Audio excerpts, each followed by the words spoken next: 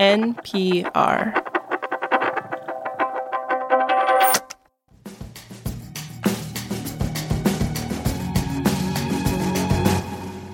This is The Indicator from Planet Money. I'm Wailin Wong. And I'm Paddy Hirsch. The Federal Reserve Open Market Committee met today and increased interest rates by 0.25%. Now, no one was particularly surprised by this. Inflation fell to 3% in June, which is good, but it's still not good enough for the Fed to put all its tools back in the box and head home for dinner. That's because, as all loyal Indicator listeners know, the Fed's target inflation rate is 2%.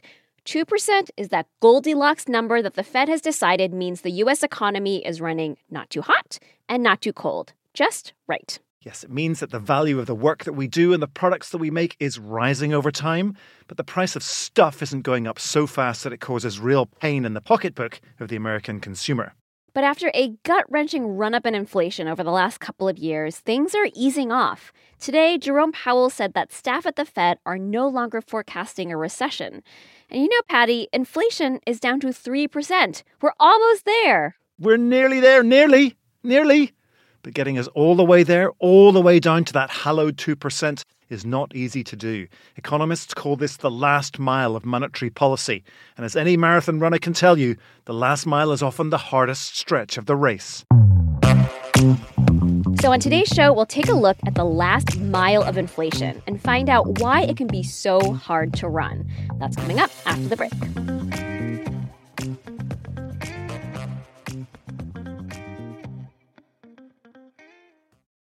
This advertisement comes from our paid sponsor, Fundrise. High interest rates mean that real estate assets are available at a discount compared to previous valuations. The Fundrise flagship fund plans to expand its billion-dollar real estate portfolio over the next few months. Add the Fundrise flagship fund to your portfolio at fundrise.com/indicator. Carefully consider the investment objectives, risks, charges, and expenses of the fund before investing. Read the prospectus at fundrise.com/flagship.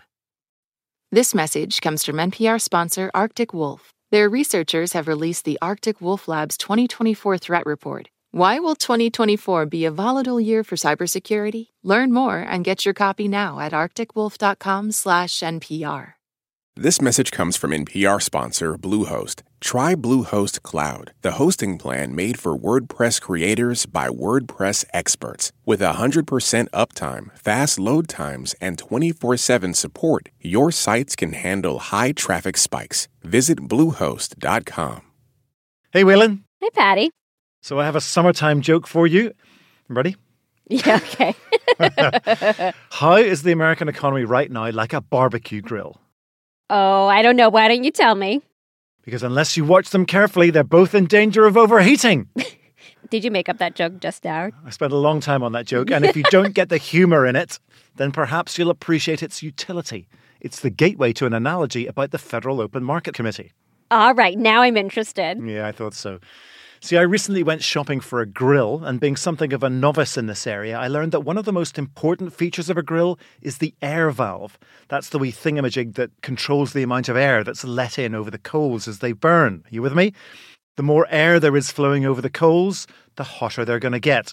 When there's less airflow, the coals don't burn so hot. Okay, so I don't grill, but I think I understand where you're going with this. So the air is like cash in the economy. Yep. The more cash flowing around the system, the hotter the economy runs. Yes! But reduce the amount of cash and the heat starts to come out of the economy. I knew you'd understand. I knew it. And the FOMC is kind of like me, standing at my grill under the blazing sun in my big wide hat, controlling the airflow with my little valve. In the Fed's case, that valve is the base interest rate. Loosen the valve, open things up, let interest rates fall and cash flows in. Hot economy. Tighten the valve up, push rates up, and cash dries up. Cooler economy. All the signs are now that we are running a bit hot. And so what this is going to require is the Fed raising interest rates to slow the economy. This is Mark Gertler. He's a professor of economics at New York University. Like most economists, he predicted the FOMC's decision to keep tightening the valve and raising rates. A year ago, that wasn't a particularly contentious call. Yeah, inflation was running at about 9%. It was all hands on deck and crank that valve closed, stat! But today with inflation at 3%, it's a little more complicated for the Fed. It's on a continuum. Like they have the most leeway when it's 6% to tighten like crazy. And as it goes down, it gets more controversial to tighten. And I know they're going to want to get back to the 2% target, but when they're around, and hopefully they'll get there, when they're, say, between 2.5 and 3, it gets politically very tricky to motivate further tightening. An inflation rate of 3% doesn't seem like that much, and we're all hearing about a soft landing in the economy now, so why not stop here? But 3% is a full 50% higher than 2%. Over time, that adds up. It will have an impact on consumers and on the economy. The Fed wants to get that inflation number down. It feels the need to get it down. But getting that rate down that last little bit is not easy. That's because it's right about when we hit that last mile, Mark says, that we find the inflation rate has gotten baked into the economy. The run-up in inflation, a lot of the run-up was due to energy prices, prices of other goods, food prices, prices of computer chips, prices of items where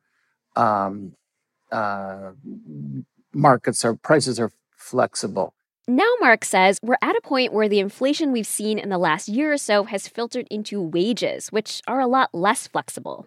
Wages aren't set on competitive markets. Typically, workers sign contracts or they enter agreements where wages or wage growth is fixed for a year.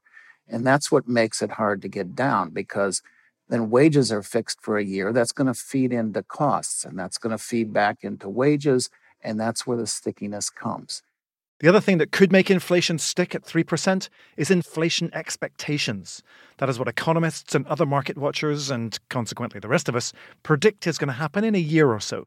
If long-term expectations go up, that's going to feed into prices, wages, and so on. One thing that's been very fortunate is, so far at least, expectations have stayed anchored. The forecasts of 10-year inflation have remarkably stayed in the 2 to 2.5% range. And that's good in a way, right? It means people trust the Fed to get the rate down. Except it also means the Fed has to get the rate down. Yeah, in a way, it's not helpful to have all of that love for the Fed right now. Well, not everyone loves the Fed, of course. Of course, yes. But what it could really use is a flashing red light somewhere to give it the political juice that it needs to do its thing. Because its thing, that raising interest rate thing, is not necessarily popular. There's a lot of momentum and inertia in inflation, and getting it down often requires weakening the economy. The problem is it's going to mean an increase in unemployment, and so it means that some workers may lose their jobs. Nobody wants that. Not even the Fed wants that, not really, which is one reason why it's operating that interest rate valve so delicately right now, reducing the amount of air flowing over the coals of the economy in tiny quarter-point increments. I'm so glad you love that analogy, Waylon. Another reason? Because it's hard to know exactly how the economy is responding or will respond in the future. We know historically that monetary policy operates with a lag. It's typically between half a year to a year and a half to see the effects of monetary policy. And a good deal of the tightening has been relatively recent. And so that's not going to play out for a while. A lot of people say that this lag is one good reason why the Fed should have held off tweaking rates higher this time and taken a pause instead. Because we don't know what all the rate increases might do over the long term. Isn't it better to chill for a little and see how things play out? Mark says that's a really hard call for the 12 members of the FOMC. They're in this world where they have to balance things. If they tighten too much, they could create an increase in unemployment. If they don't tighten enough, inflation is going to persist. And that, this is where they're earning their salaries. It is not easy to figure out what to do. Yeah, the Fed could go the other way too, right? It could probably get interest rates down to 2% quite quickly by jacking rates a lot higher. But the fallout from higher rates could hammer the economy and drive the US into a deep recession. So maybe it's better to go slowly and maybe just walk that last mile home.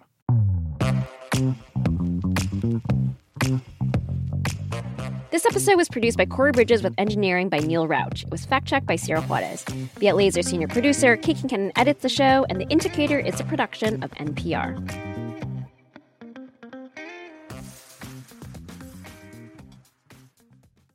This message comes from NPR sponsor Shopify, the global commerce platform that helps you sell and show up exactly the way you want to. Customize your online store to your style. Sign up for a $1 per month trial period at shopify.com/NPR.